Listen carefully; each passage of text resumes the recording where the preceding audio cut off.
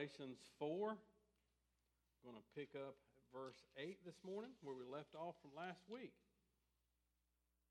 Paul is changing his tone this morning from one of apostolic authority, speaking to the Galatians, to more of a very personal, pastoral, even parental concern, as a father would have concern for his own children. And so let's stand with us to our feet in honor of God's Word. Galatians chapter 4 and verse 8. Formerly, when you did not know God, you were enslaved to those that by nature are not God's. But now that you have come to know God, or rather to be known by God, how can you turn back again to the weak and worthless elementary principles of the world, whose slaves you want to be once more? You observe days and months and seasons and years. I am afraid I may have labored over you in vain. Brothers, I entreat you, become as I am, for I also have become as you are. You did me no wrong. You know it was because of a body ailment that I preached the gospel to you at first. And though my condition was a trial to you, you did not scorn or despise me, but received me as an angel of God, as Christ Jesus. What then has become of your blessedness? For I testify to you that if possible, you would have gouged out your eyes and given them to me. Have I then become your enemy by telling you the truth? They make much of you, but for no good purpose. They want to shut you out, that you may make much of them. It is always good to be made much of for a good purpose, and not only when I am present with you, my little children, for whom I am in the anguish of childbirth until Christ is formed in you. I wish I could be present with you now and change my tone, for I am perplexed about you. So, Lord, as we come to this in your letter, Lord, I humbly ask that you would remind us of those in our life that are at the brink of turning from you, and maybe they already have. They have a worldview that will kill them. And Lord, today, would you help us understand from this text a very simple but difficult, almost impossible without your help way, that we must confront them in love and with the gospel. We ask for your strength and your wisdom now in Jesus' name. Be seated. Saw a movie one time, and it was one of those movies that you watch and you get about 2/3 through, you sit there going, just not real sure why I'm even watching this thing. I'm not sure where it's going, but I just can't quit watching it for some reason or another, I think it was called, might have been Into the Wild or something. The point of the movie, which it took me almost the whole movie to try to figure out where it was going, but was a young man who rejected the establishment. He was against the government. He was against rules. He was against all the things of the normal environment. And he had a dream of what it looked like to be free. So he had this in his mind, and so he set on his journey. I'm going to go to Wyoming or somewhere out in the middle, and I'm going to live in the wilderness, no rules, just be one with nature, and that'll be freedom.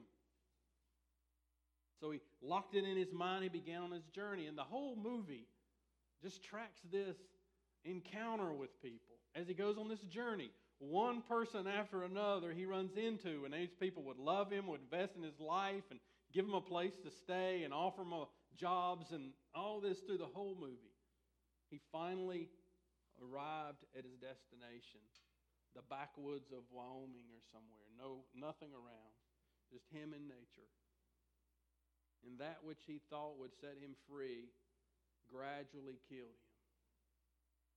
The end of the movie was sort of just depressing and dark as this guy lays in this old school bus that he found out in the woods, dying of starvation.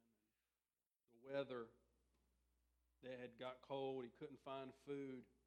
And as he began to fade away, the movie began to play back in his mind all of these people that he went through in life that loved him and that cared for him, and that what he thought would set him free cost him his life.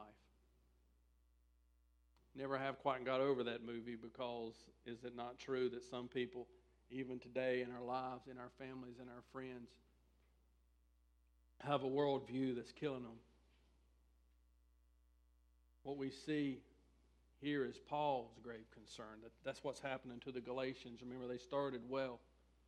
Paul came, he evangelized them, they believed by faith, and now they have bought into Judaism, which is the Judaizers taught, yeah, you can take Jesus, but you got to take the law, you got to do this, you got to do that, you got to be circumcised. And he's concerned because they bought into this. Now they think they must be they're justified by the law. And so he says, you're in danger. And so he changes his tone. Concerned, pastoral. Do you understand that we as a church, not just me, are all supposed to have pastoral concern for people, just like we do for our own children? So what are we supposed to do? This is really a so what message. What are we supposed to do when we see someone that we care about and they've put on a pair of glasses that's killing them? It's leading them to destruction. Much like that young man as he walked to his death in search of freedom. What are we supposed to do? Well, Paul gives us a very simple guideline here in this text of what we're supposed to do. So Paul's concern, and listen, you need to feel this morning. Paul's concern was that the Galatians could be in fact not born again.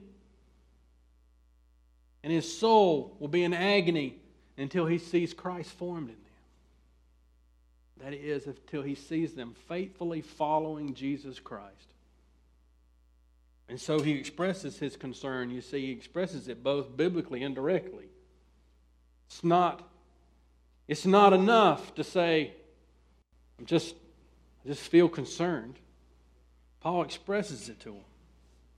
Look at verse 8. Formerly, when you did not know God, you were enslaved to those that were by nature not God's. And so here's what he does to start with, very simply. He confronts the person, but he's going to do it biblically. And here's what he does. He says, you need to remember who you were apart from Christ.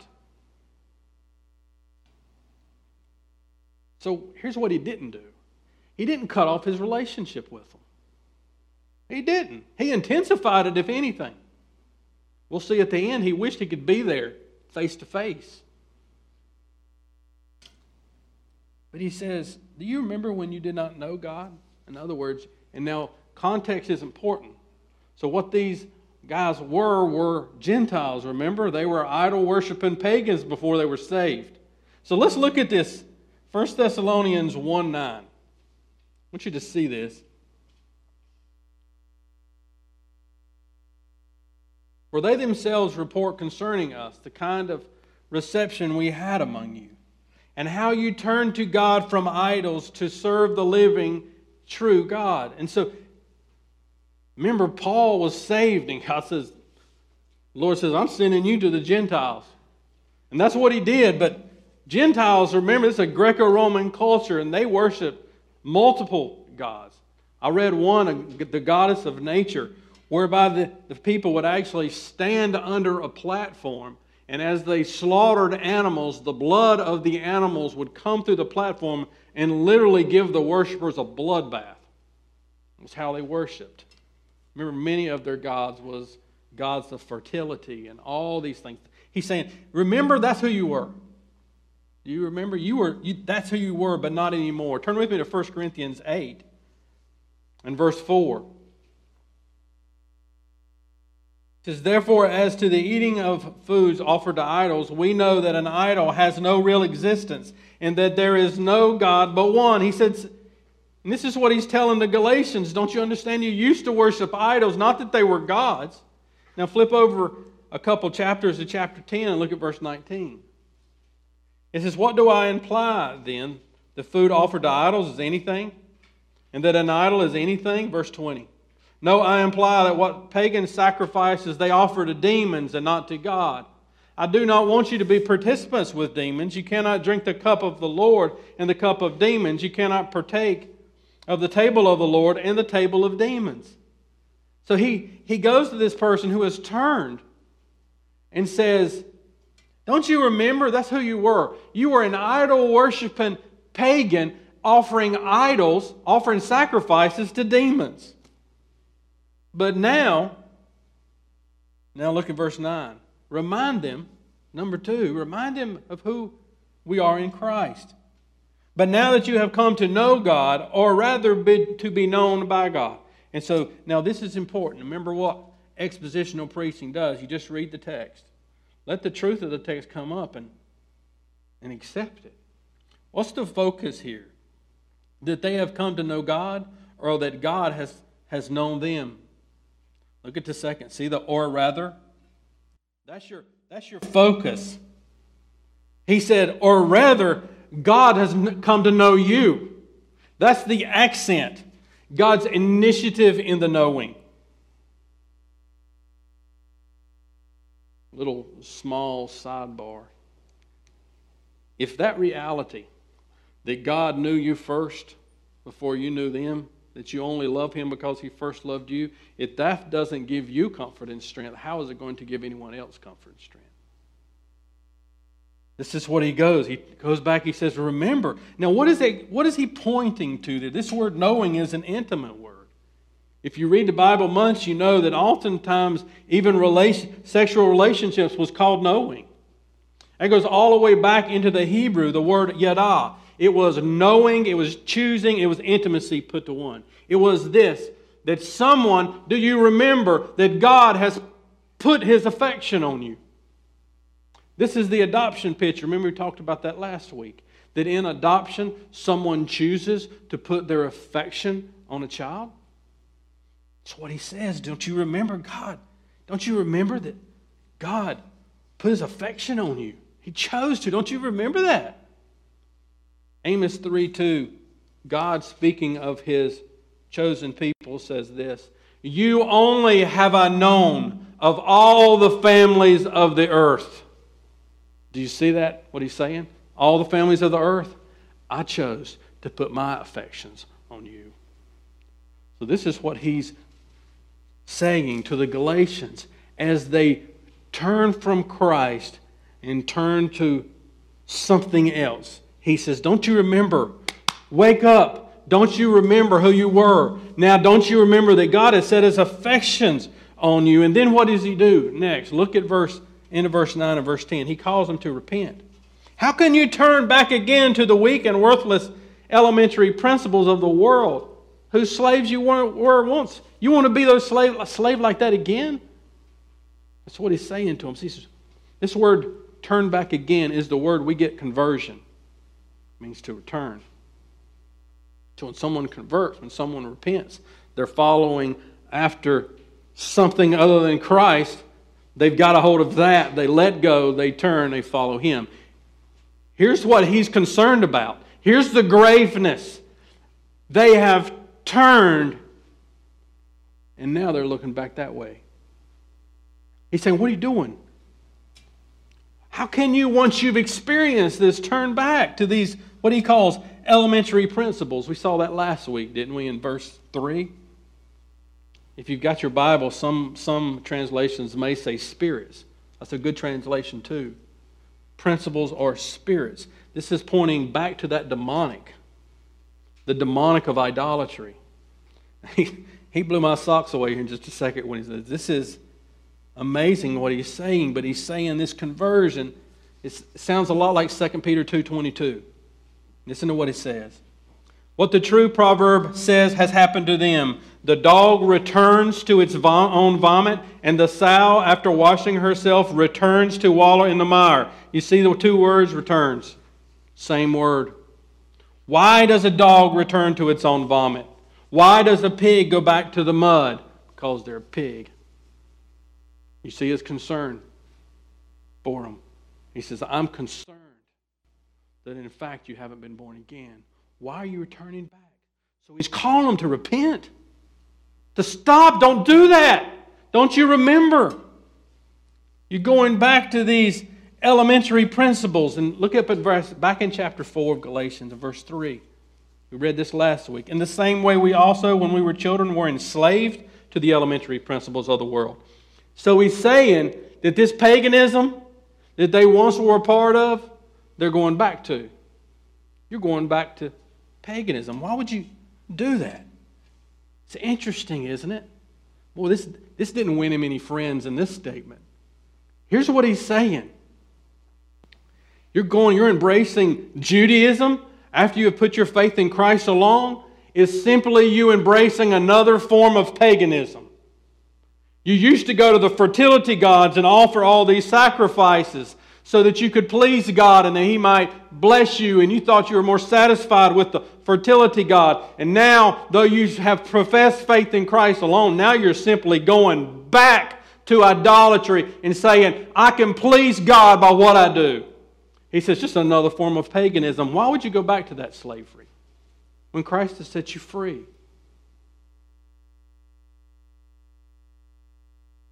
Not only that, look at verse 10. He's saying, you're just not going back to the Old Testament law and thinking that that somehow makes you right before God. They're embracing the Old Testament calendar. He said, you observe days and months and seasons and years. These false teachers has even got you embracing the Old Testament calendar. You even think you're keeping all these things, that's making you right before God. Turn with me to Colossians 2:16. Because we can get lulled into this easy. He says, you're missing a point. The whole point. Colossians 2:16. Let's look at 16 and 17. It says, therefore let no one pass judgment on you in questions of food and drink or with regard to festivals or new moon or a Sabbath. Look at verse 17. These are a shadow of the things to come, but the substance belongs to Christ. See what he's saying? This is ultimately about Christ. So what's a modern example? Well, let's just take the Lord's Day. Sunday. We're New Testament believers. We worship on Sunday. We celebrate the resurrection every Sunday as New Testament believers. And here's what can be true. We could be a worldly pagan where we think Sunday is just our day. It's the day we do what we want to do. It's about me. I do what I do. I want to do what I do, and that's what I'm going to do. That's what worldly people do. And so you can be doing that. Here's what he's saying. And here's what he's saying to them. You can be a Judaizing pagan too. Known by the Lord's Day by saying, I don't do this and I don't do that, and you do, and shame on you, and God's happier for me because of what I don't do. He said that's just another form of paganism. It's simply swapping one idol for another. And so he leans in, you see. Legalism and license are closer than you think. Because here's what the legalist mind does eventually. I got my religious routine down. What's a little porn going to hurt? I got this down.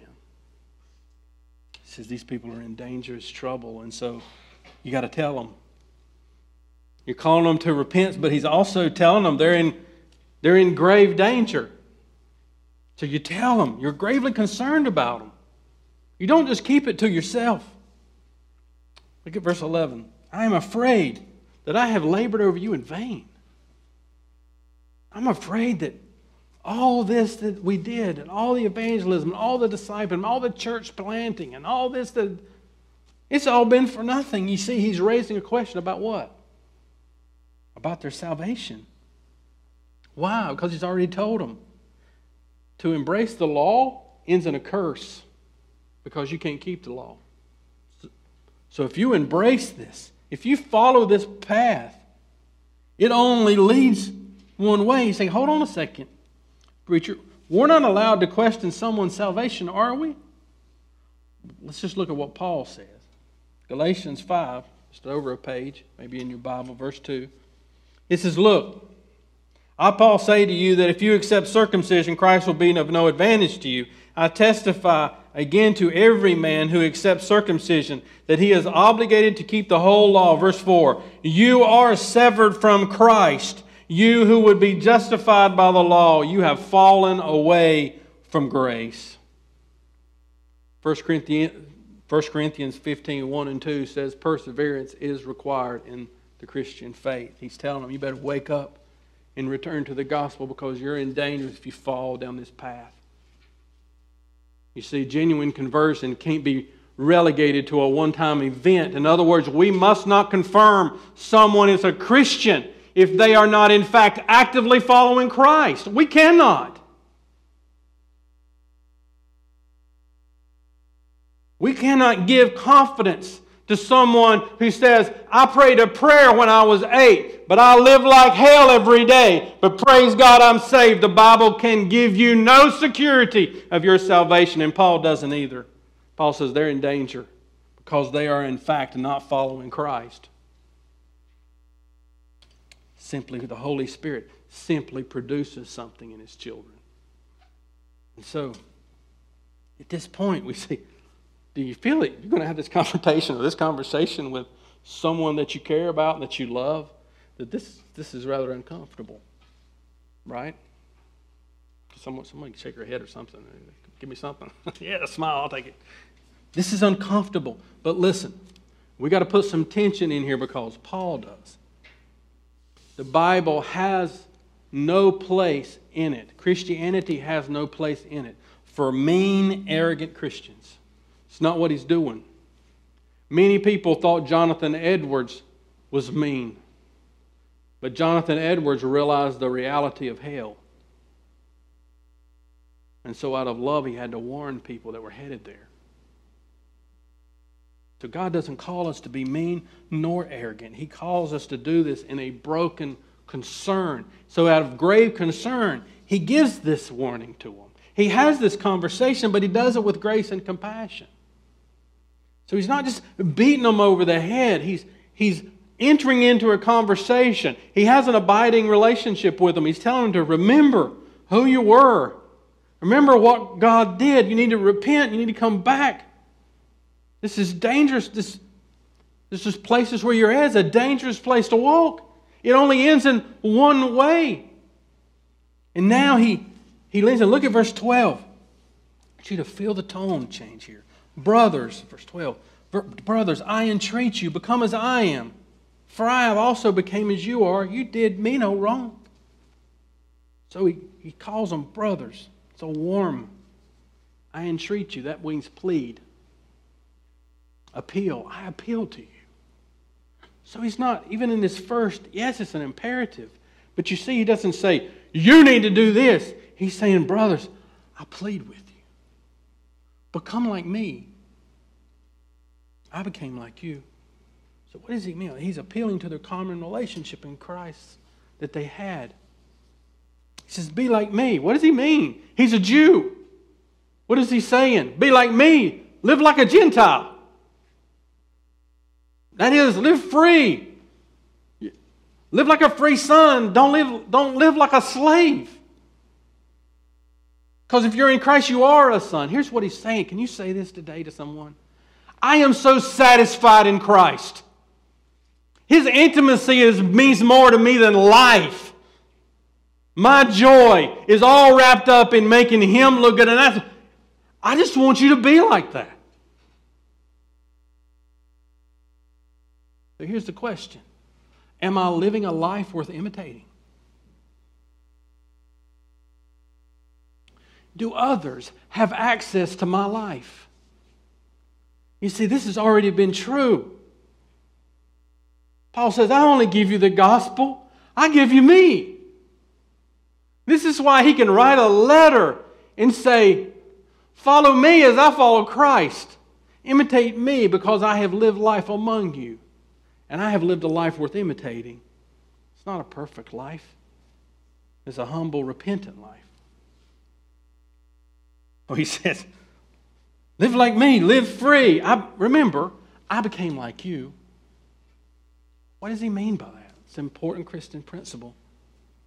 Paul came to Galatia as a Jew, and he laid down his Jewishness, and he identified with them. He stood in their place. And no, that does not mean that he went into where they were offering to idols and had a bloodbath beside of them. That's not what he means. He means I laid down my Jewishness in order to present the gospel clearly. Listen, I met them where they are. I did not expect the pagans to come to me. I went to the pagans. I identified with you. I brought the gospel to bear in your life right where you were. And God has saved you. So he's appealing to this commonality, this place where they met each other. Walk like me, remember? I, in humility, put myself in your place. So we endeavor to see others like us. That is, free, adopted, child of God. But we must labor to become like them. We must go to them. We must identify with them. We must open our life and give them access to our life so that we may make disciples by them imitating us. You see, if we desire someone to have a Christian conviction, we must first exercise Christian compassion. So here's what he does. He reminds them of how they had had grace toward him. Because they had. And so you see what he's doing? He's engaging not just the heart, he's engaging the mind as well. Don't you remember? Verse 13, when I came to you, it was because of a body ailment that I preached to you the gospel at first. He said, when I came to you, I didn't come to you with this nice sermon, this well-placed and all the show and all that. I was sick. You remember? I was sick as a dog. And we don't know. We don't have enough information to know what that is. And so there's no point in us saying maybe he was blind, maybe he had malaria, maybe he's this, maybe that. The Bible doesn't really tell us. Here's the point, that his weakness wasn't a liability to them. It was a trial for them. Imagine that I'm sick and hurting up here, and I'm trying to think, I'm trying to get over it. I'm trying to keep a straight face. But Brent sees that I'm hurting. He's sitting there going, I wish somebody give him an ibuprofen or something. Dude's hurting. This is sort of, he's sitting there going, when I stood before you, it wasn't with this eloquence. I was in pain. My weakness wasn't a liability to the work of the gospel. In other words, he says, not only did you show me grace and compassion in that moment, but you were receptive to the gospel, verse 14. And though my condition was a trial to you, you did not scorn or despise me, but received me as an angel of God, as Christ Jesus. He said, not only was you gracious to me, do you remember? But you didn't say, I can't even listen to you because of what you're going through. He said, the Spirit gave you receptivity. You received me as a messenger from God. You see what it says? As an angel, as Christ Jesus himself, you received me. You received the message. So he's focusing on the Holy Spirit that was working in them at that time. Don't you remember? But now, what does he do? Still in love, still in grace, still in compassion. He appeals to the truth. What happened? He says, verse 15, what has become of your blessedness? That spiritual work. If you look back in chapter 3, verses 1 and 5, it talks about the Holy Spirit's work in your life. He's already talked about that. He said, what happened to it? This work of the Holy Spirit that has changed you. And now, he said, don't you remember? If it would have helped me, you would have gouged out your eyes to help me. What happened now? Verse 16. What happened? That I came to you as a messenger from God and you showed me grace and you received my message. And now I'm your enemy? Have I then become your enemy by telling you the truth? Listen to me, brothers and sisters. This is the truth of discipleship. This is the reality of engaging people with the truth. It will not make you popular.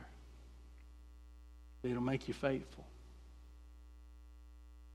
So is there a risk? Yes. But out of love and compassion for their soul, we must do it. We must engage them. We must warn them that they are in imminent danger. It is that worldview, those pair of glasses, that young man, it was actually based on a true story at the beginning of the message, that he put on, that led him to his death. It is that same pair of glasses that are leading the Galatians to their eternal death if they follow it. And listen, it is not loving nor gracious to keep our mouths shut as our friends and our families walk slowly to hell. We must engage them. That's what love looks like. And if you don't understand it now, one day you will be a father and a mother, and you will know what it means to protect your child whether they like it or not. To not just let them walk in that direction. We must lay ourselves down.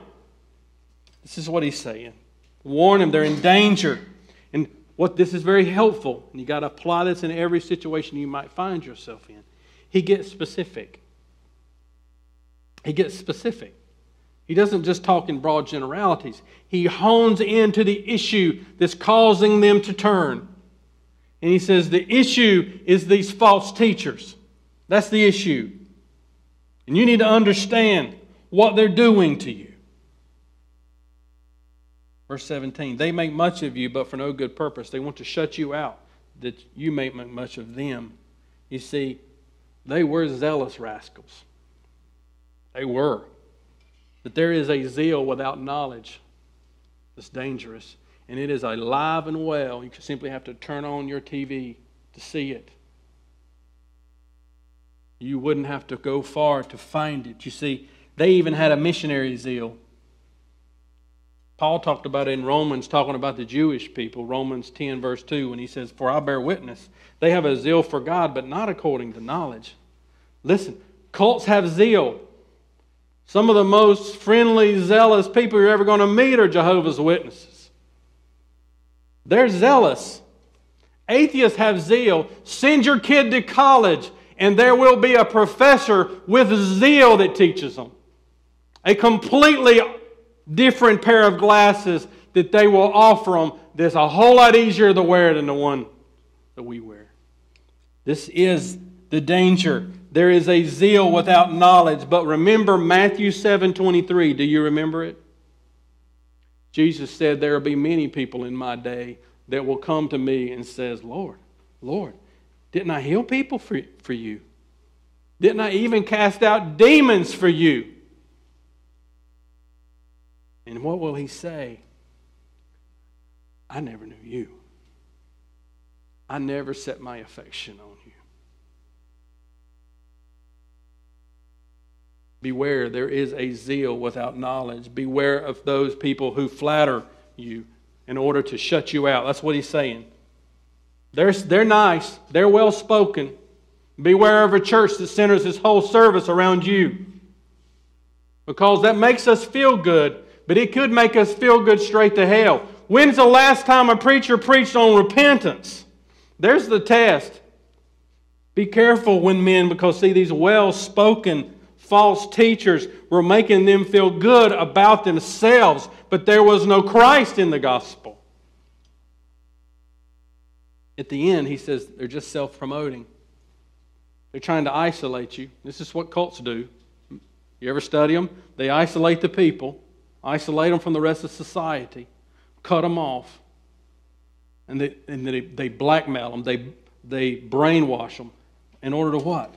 The next thing you know, they're following who? Following that person. This is what he said. This is what they're doing. So you need to be aware of it.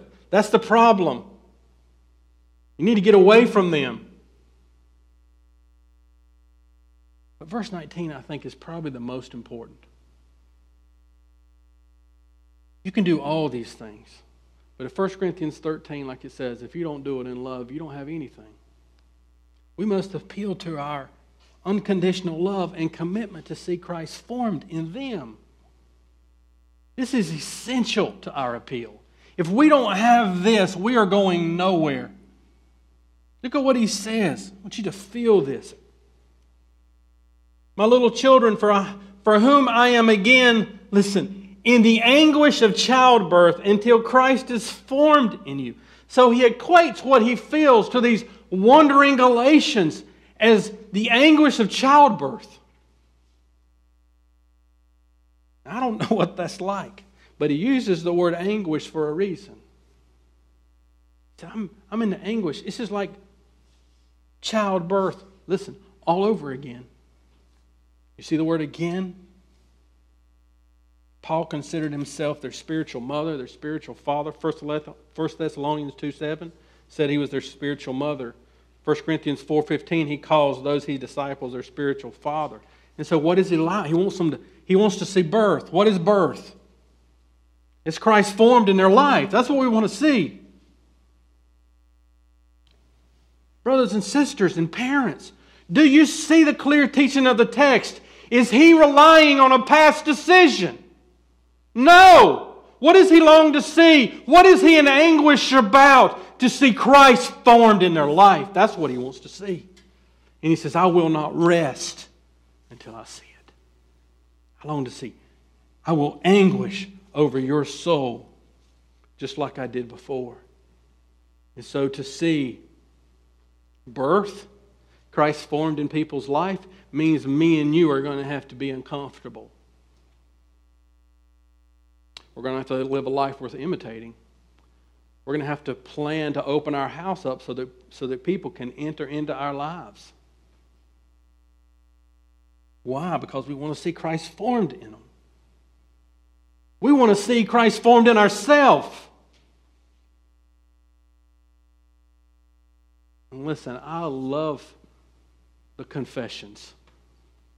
I love God's sovereignty. I love election. I love predestination, though I understand very little of any of it.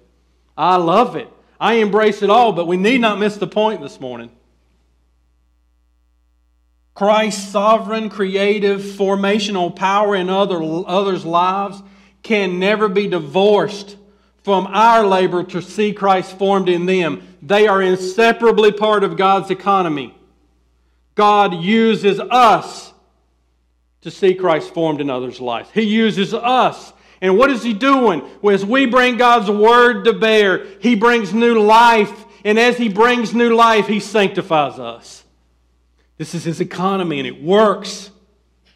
And so Paul's in anguish because they're walking away, Lord.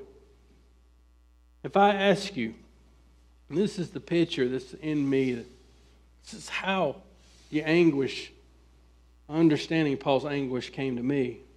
If I asked you to raise your hands, and I'm not, how many of you here have ever experienced a miscarriage? You would probably be surprised at the number of people that raised their hand. Christina and I miscarried right before Jacob. And it didn't take long for me to begin to think about this, that the pain came back. You see, when you lose someone in your life, the pain never really goes away. You know how to walk by faith, but the pain's still there. All that hope of holding that child, speaking into her belly, and one day the child is stillborn. No life. Feel that? That's how Paul feels about them. He said, I'm doing this all over again. I thought the first time they brought life, but I'm afraid that you've miscarried, that you've been stillborn, because I don't see Christ formed in your life.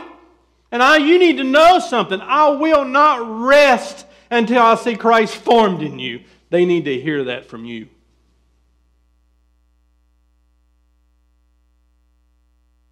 Not in your notes. Verse 20. If you're taking notes, if at all possible, appeal to that person in person. You can't do this over text. So don't try. You must look at them in their face, and you must tell them both the hard and the truth, and you must call him to repentance. Yes, you must do it all, but it must be sitting on your unconditional love for them. Listen, it is no more biblical to give someone the gospel and not give them you than to give them you and not give them the gospel. If you take me, you have to take the gospel that comes with me. Yes, that's true. But it is not a biblical idea to simply be friends with someone and not bring the gospel to bear in their life. We are Christians, brothers and sisters, and so I ask you this morning, are you anguishing in labor and prayer over the lives of others for the sake of seeing Christ formed in them? We love Ephesians 4 as a congregation. Ephesians 4:11-16 says, "And he gave apostles and prophets and evangelists, shepherds and the teachers to equip the saints for the work of ministry, for the building up of the body of Christ."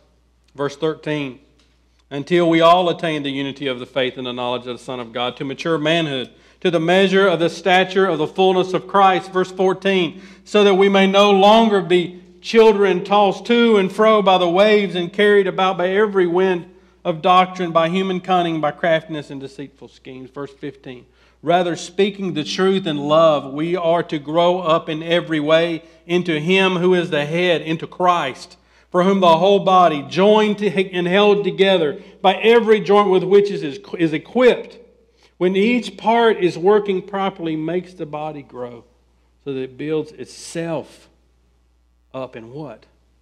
Love." So who does the work of ministry in verse 12? We do. We do. The work of ministry is not the job of the pastor, of the deacons, or the elders, or anyone else on a leadership team. It is the job of us. It is the job of the leadership and the elders and the pastors and the deacons to equip. It is the job of us to do the work of ministry. The job of discipleship lays at the feet of every person who has been redeemed and adopted. It is what's worth you going home and clearing off your calendar for a second and say, how am I investing in the souls of people? Because much if we're not agonizing. We don't feel the anguish because we don't have time for it. Paul's saying, I'm anguishing over you until I see Christ formed in you. Do you have brothers and sisters, friends and family that you feel that way? We must, before anything else, before we plant churches, before we birth new growth groups, before we do any new work, we must clear the table and ask ourselves, am I anguishing in labor over the souls of men for the sake of Christ being formed in them? That's first. God births the new work. God plants churches. He exponentially bursts growth groups and helps us go to autonomy where we can see gospel communities spring up all over this. But He will do it when we all labor over the souls of men and we do it together. And that way the whole church is both equipped and built up.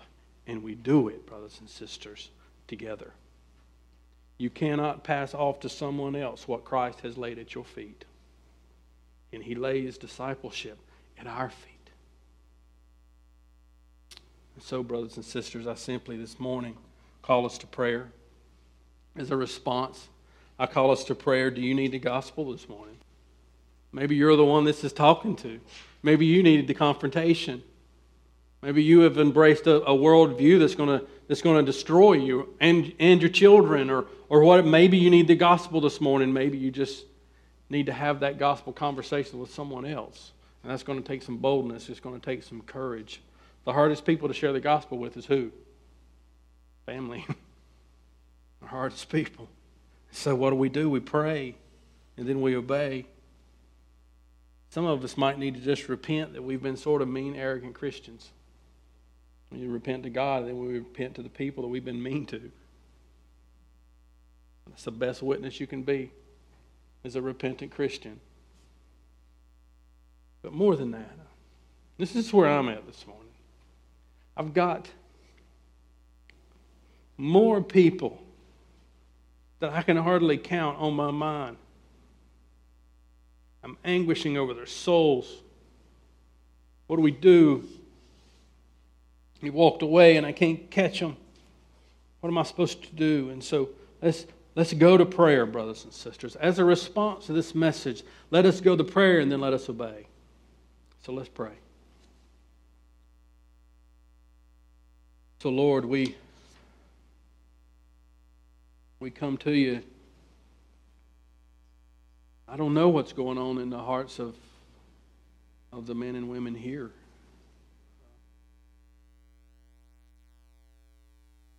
I have people, Lord, and they walked away. It doesn't seem like they care, Lord. I can't fix them. I can't pull out the addiction. I can't fix the marriages. I can't make them be faithful. It's your work, Lord. Oh, if God's people would come together in prayer, anguishing over the souls of men, what would you do among us? So, Lord, hear our prayers, Lord, as we stand to our feet or sit in our chair or pray at the front or whatever it looks like. Lord, hear our prayer, Lord. And lead us to obedience, Lord, whatever that looks like. And maybe you're here and maybe you need a friend to pray with or even to go with you, Lord. Would you let the church be the church? Because it is for the glory of your name that we all are walking and reflecting Christ in our actual life. And we do so because we're your sons and daughters. We do so because we do not have to fight to be something we are. And we don't have to fight to keep something you've already purchased. So, Lord, we come to you. Receive our prayers and receive our worship for the glory of your great name.